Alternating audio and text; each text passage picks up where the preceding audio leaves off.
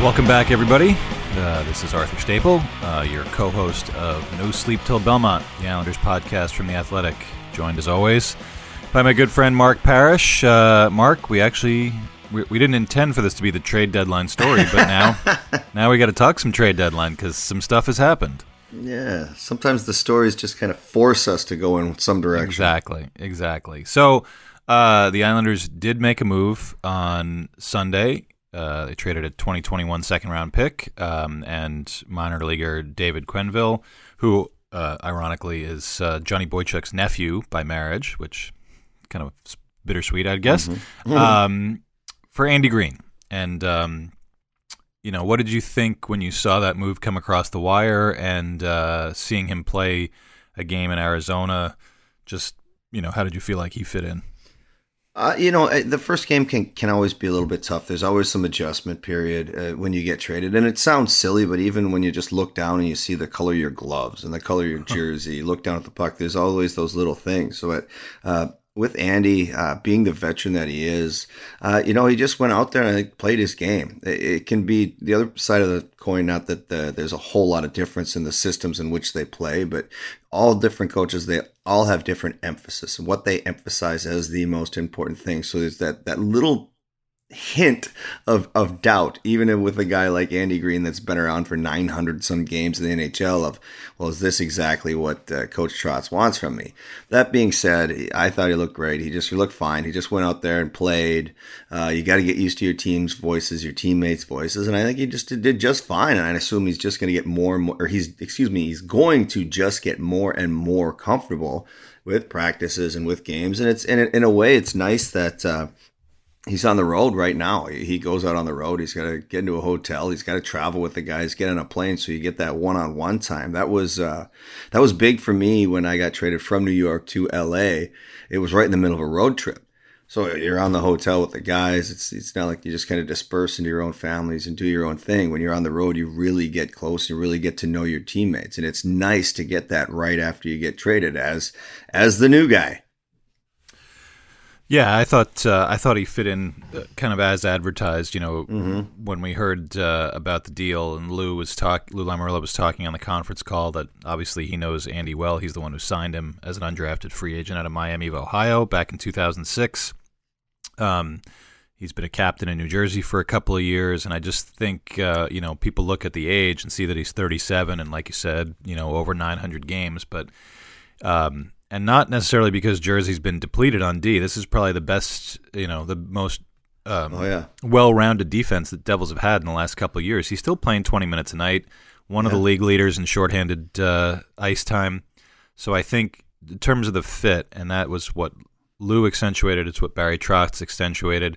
I think because of the way the Islanders are built, and we've talked about it a lot, There were some guys that you could have taken maybe a bigger swing on, whether on D or up front, and we'll talk about what the options are up front in a little bit. But fit character, some of those words that make some people roll their eyes because they want the big name and the guy that's going to score 40 and all these other things. But this is a capital T team, and there's not other than Matthew Barzal, maybe Ryan Pulock on the back end. There's no one that really stands out, and I think with Adam Pelech being gone, they got kind of a more senior version of Adam Pelech, a very steady, under-the-radar guy who's not going to be flashy. He's just going to get the puck out when he needs to. He's going to get it on somebody's stick when he needs to. He's going to be physical in his own end, and that's really what he brought on Monday. Yeah. Yeah, I loved his poise. You could see he just doesn't get rattled out there. And with a team like with Trotz, with a guy add like that, doesn't add any panic and just kind of does the right thing. You almost had to, and I kind of find myself almost searching for him during that game in Arizona, and that's a good thing because that means he's doing everything right. He's not making mistakes back there on the back end. So I really like this deal, and for everything he went through, he just fits in with Trotz and Lou's style of hockey and with this team. Yeah, and I think we've started to see a couple other deals come up in the last few days. I think even just a little while ago before we started recording, Ottawa made their first move. They sent Dylan DeMello, a younger right-handed defenseman, to Winnipeg for a third-rounder this year, and I'm sure I'm going to get the inevitable, hey, we overpaid for our guy, and he's 10 years older, and I think the price is the price, and Andy Green has a no trade clause. He was very clear that he wasn't going to waive it for too many people. I would think if you're Lou Lamoriello and you know he's only going to waive it maybe for you or one or two other teams, maybe you could extract a little bit less of a cost. But I think in this case, seeing what he'd seen in the last couple weeks, that Nick Leddy had started to tilt a little downward with some extra minutes and some heavy penalty kill minutes, which is something he's hardly ever done in his 10-year career. Johnny Boychuk was starting to hit a little bit of a wall. Noah Dobson really had a sincerely rough game in Vegas, especially in that second period when Vegas tilted the ice. So I think they just were out of options right there, and Green was the one that they'd been targeting for a while. Lou mentioned that right when Pelech went down back the first week of January, he put in a call. It was Ray Shero then as the GM, and said, just putting it out there, if he'd be willing to waive his no trade, we'd be interested. I don't think Ray had enough time on the job to have that conversation with Andy Green, but Tom Fitzgerald did.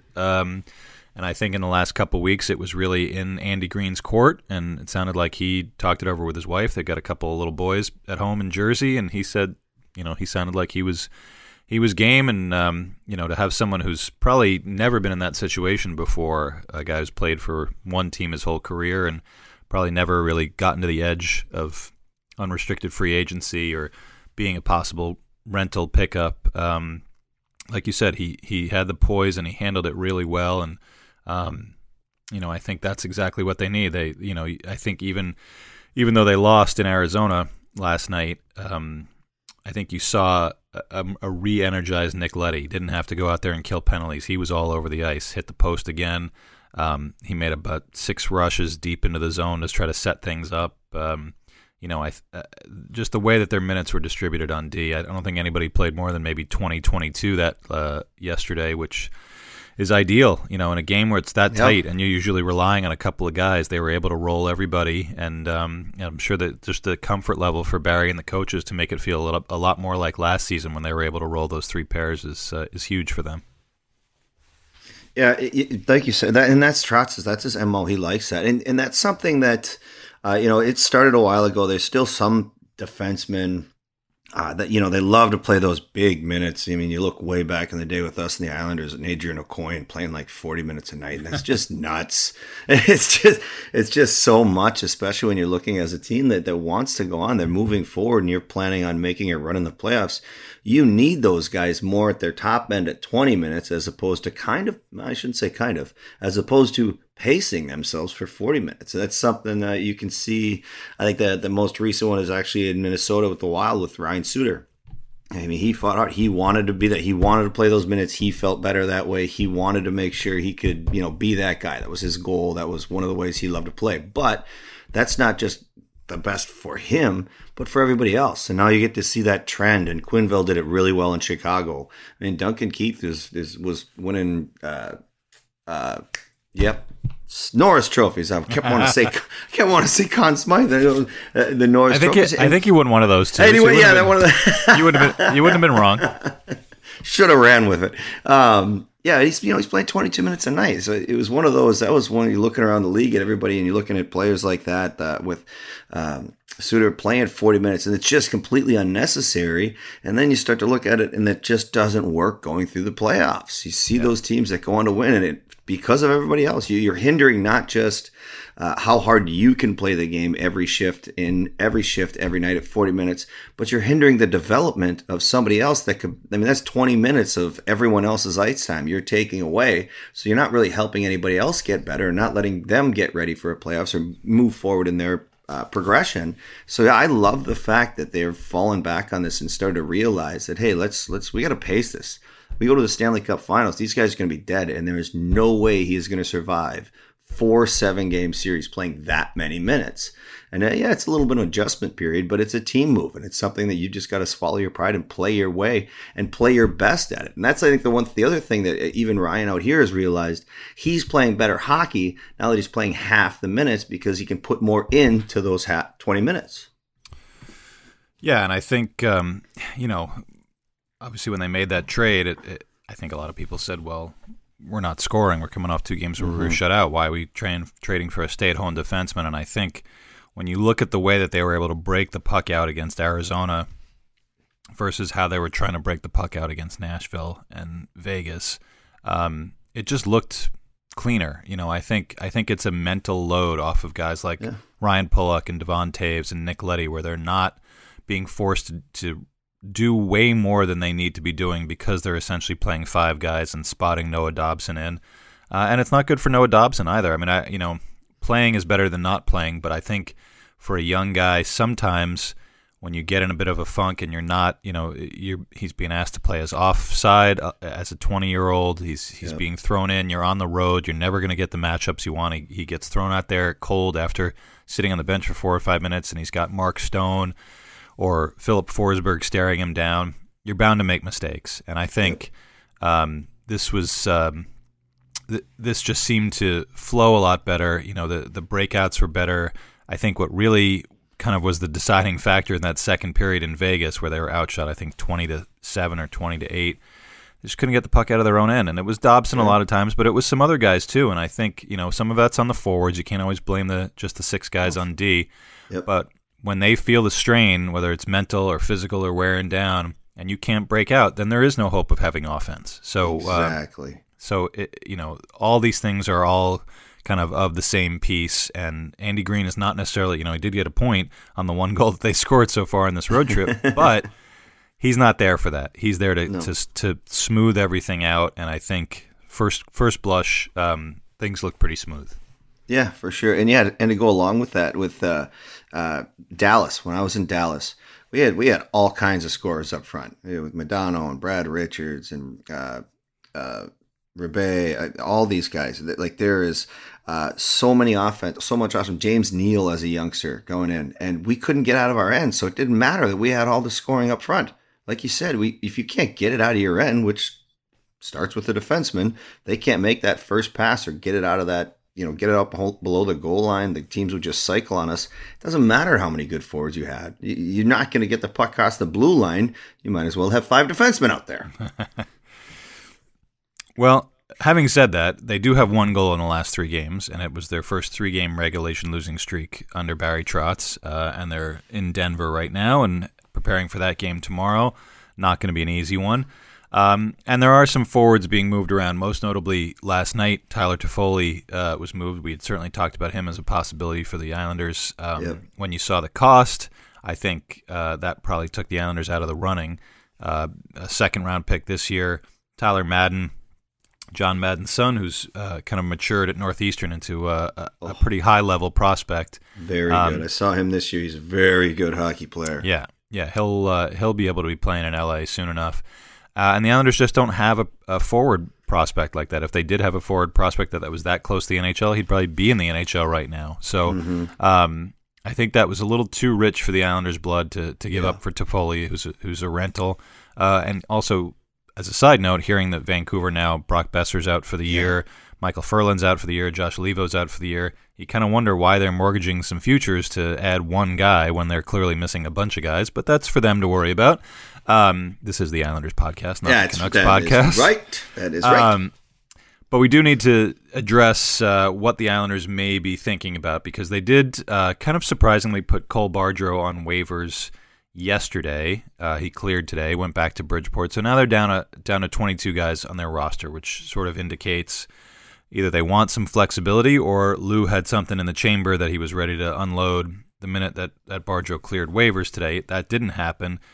But it seems pretty clear that he's ready to make another move, and I think it's warranted. You looked at the bottom 6 that they've been rolling out the last couple of games. It's rough, and they I think yesterday in Arizona, Kiefer Bellows and Ross Johnston got minimal minutes.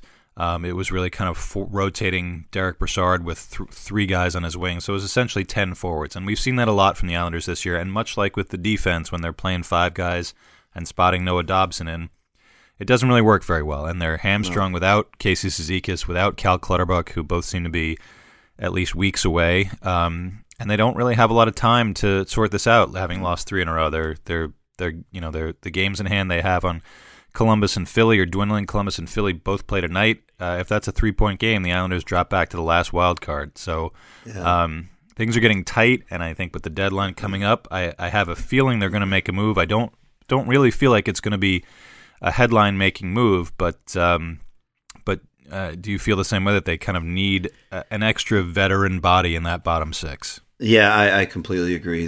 Just to give like a jolt of energy, if anything, right now. And I know it's 3 games losing streak, and those are not fun to be a part of. But I gotta make it. But 3. This is the first 3-game losing streak that they've had under Coach Trotz. That's absolutely incredible. That happens yearly, annual. It seems like to everyone, and for them to just finally hit that point, I think, is something that the Islanders fans have got to. The faithful has got to realize that how good of a situation they really are in with Coach Trotz.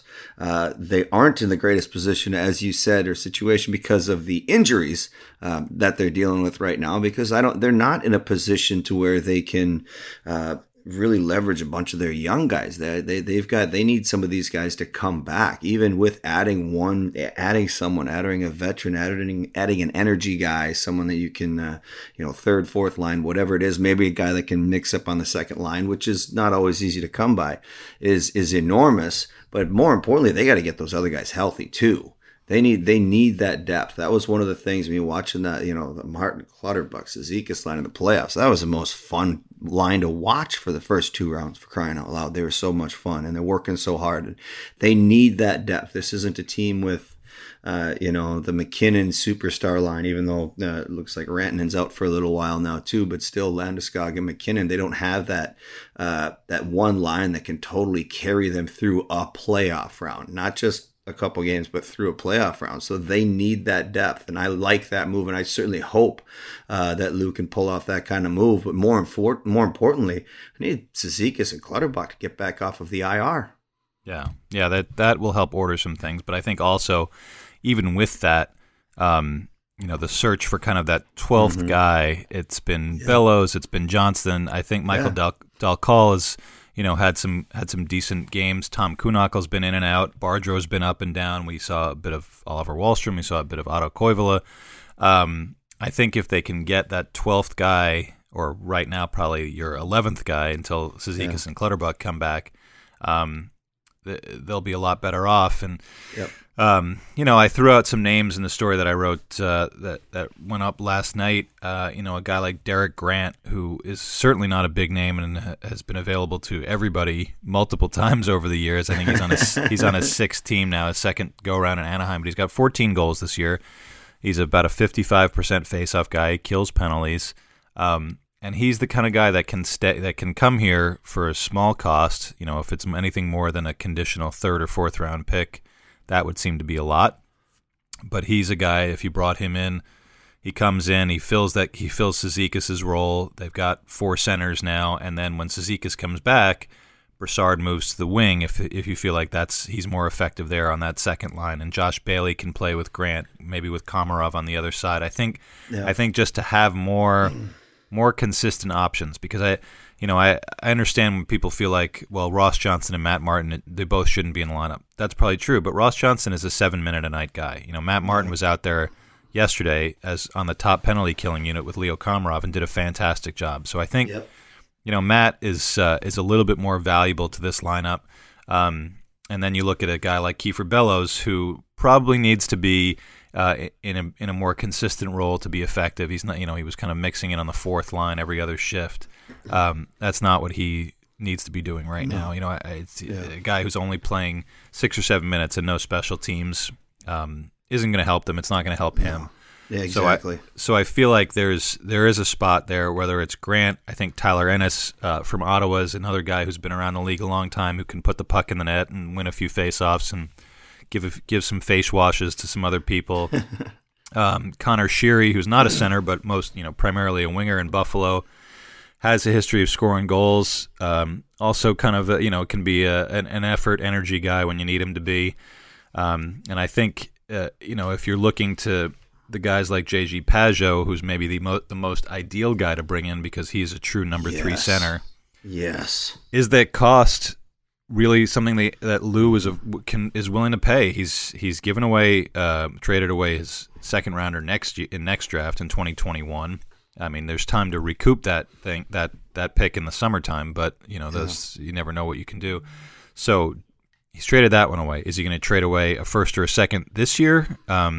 It seemed the first would seem to be a stretch. If it's a second for Pageau, then there's going to have to be a decent prospect going the other way. I think Pageau is maybe not the consistent scorer that Tyler Toffoli was, but he's a center. Centers are way more valuable. He's a guy that can slot in on a good team and not feel pissed off that he's not playing top 6 minutes, which he's certainly getting plenty of in Ottawa. But he's been a traditional third line guy, so that's going to cost you. And if the market's been set with the Toffoli deal, it's not going to be anything less than a second and a prospect, and maybe even a depth roster player just to sort of even things out, or a first, and that's a big price to pay for the Islanders right now. I wouldn't be in favor of that. I would not like to see a first rounder, but at the same time, yeah, I do love Pageau. I love what you said about that because I think he would fit in the best. I don't see the Islanders being able to sacrifice, to give up anything that they have in the minors or more draft picks at that point. And I might be a little biased because I played with Derek Grant in Portland at the end of my career. And he's a great kid. He's a great guy. He does anything and everything with a smile on his face. Like you said, he can take face-offs. He even played a little bit of wing back then. I don't know if he can still kind of just slide over there, but one of those guys that just took care of all the little things in the game. Maybe he wasn't a prolific scorer. Maybe he didn't fill the back of the net like as many other guys did, but he did so many little things so well at that point. And that's part of the reason you see him kind of bouncing around is that he can kind of fill that spot. He can fill the hole whether there's injuries and whatnot. And then he comes back, and if he has to be the 13th guy, his attitude, he's perfectly fine with that. He understands his role. So I think I'd like to see someone like that come in, just be main for the reason. He has some little bias, but the main reason, I'm just really nervous about Lou. I don't know how much I want to see him giving away future, depending on what it is. Maybe, depending on the pick or anything. I wouldn't want to see like a first rounder. I don't know exactly which prospect we would give up if we were going to go to a second rounder for Pageau, or maybe if there can be some kind of deal thrown in there, like if we sign them to a long-term contract, okay, fine, then that second rounder will turn into a late first, whatever, some kind of situation like that. But yeah, I'd kind of rather see them go for kind of a middle of the road, or maybe their second or third choice, as opposed to sacrificing too much for the first choice. If he's not, especially if he's just going to be a rental, that's the big concern. If he's just a rental, I don't want to see that much paid for him.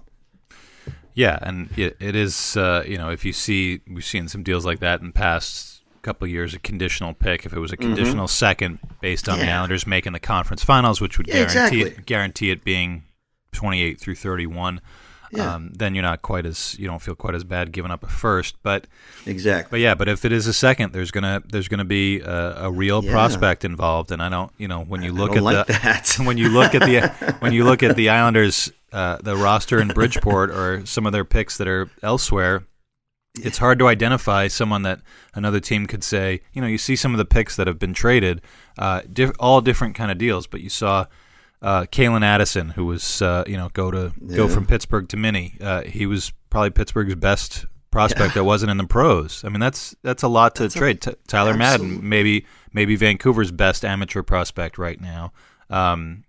These are big deals.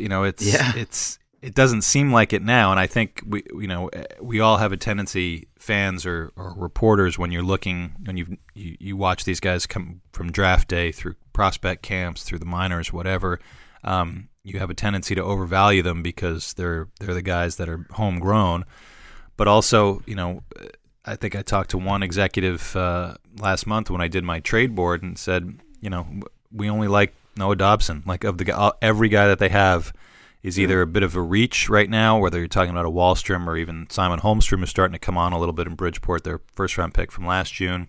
Yep. Or they're guys that just don't move the needle for them, whether it's Josh Hosang or Kiefer Bellows. So I don't see that their prospect pool outside of Dobson and maybe Ilya Sorokin, but that's a different situation. I think the Islanders are focused on bringing him here to play here at the end of his KHL season. They don't really move the needle very much. You got to have some of those B minus, B plus level prospects to be able to wheel and deal this time of year. So if you're just offering picks, got to be a good pick if you want to get a guy like Pageau. So we'll see what happens. We'll see what happens. I think it all. If you find the GM that's willing to make the deal, sometimes you can get a bargain. Sometimes you can get one where people might think you paid too much, like with the Green deal. But But the goal, I think, for the Islanders right now is they want to make the playoffs and they want to be able to make a little noise when they get there, even if it looks like kind of the top four in the East, Boston, Tampa, Washington, Pittsburgh, are starting to separate a little bit. I think the Islanders feel like when they're at full strength and playing the way that they can play, they just beat Washington a couple weeks ago. They've taken 2 of 3 from the Penguins this year. They beat the Bruins. They beat Tampa twice. I think they don't have to go so far to convince themselves that they can compete with these teams. Yeah, and that's, you want to see that. Obviously, they find a way to raise their game, raise their level of play against the best teams. And I've been on teams like that before. I've actually been on teams like that with out on Long Island.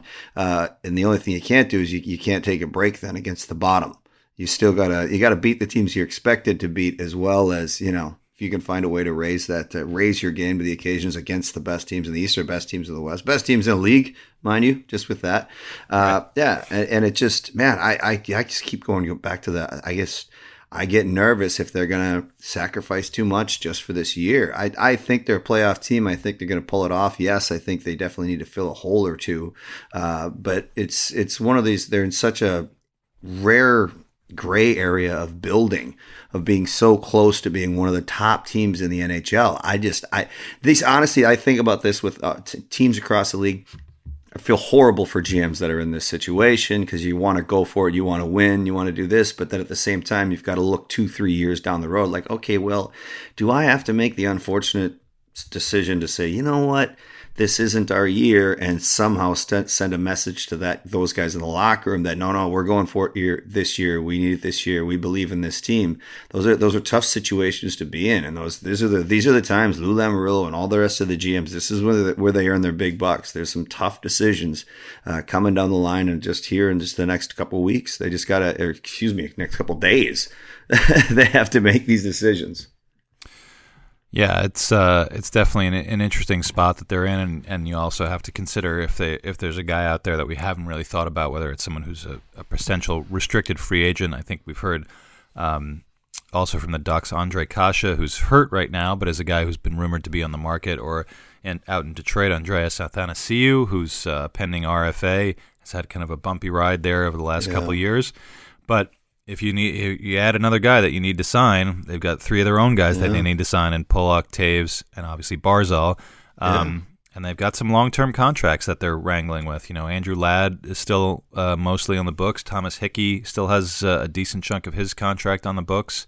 Leo Komarov has a couple more years. I mean, a couple of these guys could be buyout candidates, I suppose, if they don't fit into the Islanders' plans. But those are not zero-sum deals. You don't just bring in a guy like Athanasiou for a second-round pick, let's say, or whatever you can wrangle for him, and then say, yeah, we'll sign him next summer and we'll figure it out. Well, there's no figuring it out later like there used to be for GMs in the way back before there was a salary cap, and certainly in the beginning of the cap era. And I think, before Lou Lamoriello brought Steve Pellegrini on, who's still his assistant GM and moved with him from Jersey, Lou had some cap issues with the Devils back in kind of the early days of the cap. Oh, yes, he did. They made some errors in judgment with some of their contracts, and he was able to make some of them go away. And they obviously had their big run in 2012, but that franchise was left in kind of a precarious state when he left for Toronto. So I think there's a lot.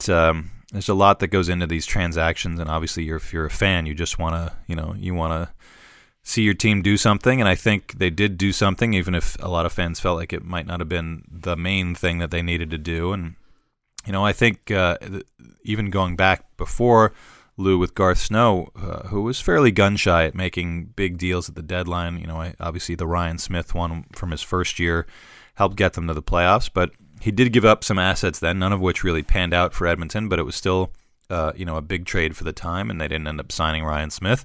And really since then, not a lot at the deadline, and obviously Lou has been pretty quiet since he got on board. So it's just hard to commit to these deals, and I think you see now how difficult it is to make these deals, because they're kind of wild swings. The first one we saw last week was the Leafs filling a need with getting Jack Campbell in there and Kyle Clifford from LA. Didn't give up a ton, but still, some assets going the other way. And then the Pittsburgh mini deal for Jason Zucker, and Pittsburgh, Jim Rutherford. I don't think he can go a couple months without making a big trade. So, but some of the, and just seeing some of the other ones, and really the Toffoli deal for me was the most interesting, because that was a guy that'd been rumored for a long time. You would have thought there were a lot of people involved, and LA did really well in that one. And so, it does seem to be a bit of a seller's market. We'll see how the next few days unfold when more teams maybe kind of want to get, that maybe were on the fence about selling, say, well, if we can recoup this kind of haul, maybe we'll get in on it. But that means if you're a buyer like the Islanders, the prices don't get much cheaper. So, I think that's all that to me says, knowing the way Lou has built this team and the way Barry coaches this team, that they're not going to make any major alterations, and they're gonna go for a guy who, a Derek Grant, like we were talking about, or if only Franz Nielsen was on an expiring deal, I think a guy like that to come back would be a real nice situation. For sure. Trevor Lewis out in L.A., who's these are not guys that are going to score you big goals necessarily, but they are going to fit in well, and they're going to take a little bit of the heat off some of the top six guys that have been around, some guys that have won. So we'll see. I do feel something is going to happen, but I don't know if it's going to be the thing that makes everybody go, wow, the Islanders are really going for it. Yeah, I agree. I feel like there's still going to be a move or maybe two, but yeah, they're not in a position to go after the big studs, or the guys that are out there that are setting the market. Obviously with the Toffoli, yeah, like you said, that was a great deal. I just don't see them being able to pull that off without sacrificing way too much of the future. Yeah. And I guess lastly, since they had. It was like a 166-minute goalless streak, and the game in Arizona was those are miserable. We were, it's my feeling is not as strong, but in the press box, I'm just chuckling to myself watching them. They, hit 3 posts, and puck goes 90% over the line and stay. If it was on edge, it would have been a goal, but it stays out. You have to laugh to keep from crying when you go through a stretch like that, and I imagine that. Especially that 2000-2001 team, you probably got shut out a lot. When you feel like it's not going in, do you really go to a place of like, well, we're never going to score again, and that's the end of that? Or do you just... awfully close to there. Awfully close. I don't know if I ever went off that big of a cliff to where it never felt like we were going to score again, but it just gets that much harder. And the more you think about it, the more pressure you're putting on yourselves. And after you go a couple of games and you can't score, especially a guy like myself, that was my job, was scoring goals. I felt like I was letting the whole team down, as opposed to guys like Aaron Cairns and Webby, when they're going through it, they think it's hysterical that we can't score. they're laughing. I was like, oh my God, how many games are we going to go in a row? And, us goal scorers, top six, are sitting there with their head in our hands going, why can't we get the puck in the net? What are we doing wrong? And it just builds. And the more it gets on you, you do get to a point where you can't help but laugh at it. It's ridiculous. You hit posts, puck bounces, all these little things just seem to pile up. And then all of a sudden one puck goes in off somebody's butt or off somebody's shin or some kind of ridiculous bounce. And then it's all over. Floodgates open, you're right back to normal. It's one of the weirdest situations you can go through as a professional hockey player. I've been through it way too many times, and you just got to remember to stick with it. Sometimes the game just isn't nice to you. And that's kind of one of those moments. As long as you can focus, you continue doing all the other little things. That's when you really look at your game. Like, all right, am I in the right position? Am I back checking? Am I helping out on the faceoffs? Am I getting back and playing good defensive zone? Am I ready for the breakout? Am I ready to cut across? You want to do all the other little things in the game as well as possible, almost to perfection, banking on eventually that puck's going to go in. Yeah, and I would imagine that the Anders Lee, Matthew Barzal, Jordan Eberle line is feeling that. I think they had 19 shot attempts between the three of them. I think Anders is up to 20 shot attempts in the last 3 games. Which is amazing. Yeah, and it's all in his wheelhouse, all right in front of the net, and nothing's going in, and pucks hopping a little bit this way. He was pretty upbeat after the game yesterday, because I've talked to, when you're, like you said, when you're a goal scorer, you end up kind of having the same conversations. When things are going good, the media go over and say, "Hey, things are going pretty good," or when they're going dry, you say, "Hey, what's going on?" And it's really, sometimes it's just luck, and he was kind of saying, like, there's definitely those times when you're parked in front of the net and you say, all right, I'm going to turn this way. My guy's going to shoot it. We worked on this a million times. I'm just going to tap it down. I'm going to look for a rebound. And you turn, and the puck's on the other side at the other point, and they're shooting it the other way. And you're like, well, what the hell was that? What am I thinking here? But he said, this is not that. He's like, the pucks are there. My stick is there. The chances are there. We're creating every shift. It's going to happen. So you obviously, like you said, you have to have that. Even if you're feeling privately that you may never score again, you have to have that, project that confidence. And I think maybe the only tweak for that line, I think we're at 2 goals in 23 games now for Matthew Barzal. I think you'd like to see him get back to that more of that dual threat that he was the first 30, 35 games, where he was really looking to shoot, as opposed to, especially power play on the half wall. He's been kind of trying to draw guys to him, and I think there's a little bit of predictability now in his game when he's got the puck in the offensive zone. I mean, he still had some crazy setups yesterday. He set one up for Eberle behind his back, where Eberle hit the post and couldn't believe he hit the post. So I think his playmaking game for Barzal is still on point, but maybe to reintroduce some of those, the deceptive shots or driving more towards the net, just to get people thinking a little bit more. For sure, and that'll open up the passing lanes, especially on the power play. You got to establish that shot. If you're not a threat to shoot, well, then you're forced to be creative to make a passing play. You threat to shoot, then they get to back off. You get a couple of shots through, then next thing you know, the box breaks down, the passing lanes open up, and that's when the pretty highlight film plays all of a sudden just happen, where it's a tic-tac-toe, and that's all because of you've already established a shot, and the PKers are kind of running around with chickens with their head cut off. And to go back quickly on that line, and the one thing that's important to remember about those guys with Lee and everything, as long as you're getting chances, that's all you can ask for. They're not always going to go in. You don't have to worry about that now. Don't be concerned about it. Yes, that's easier said than done when you're not scoring goals.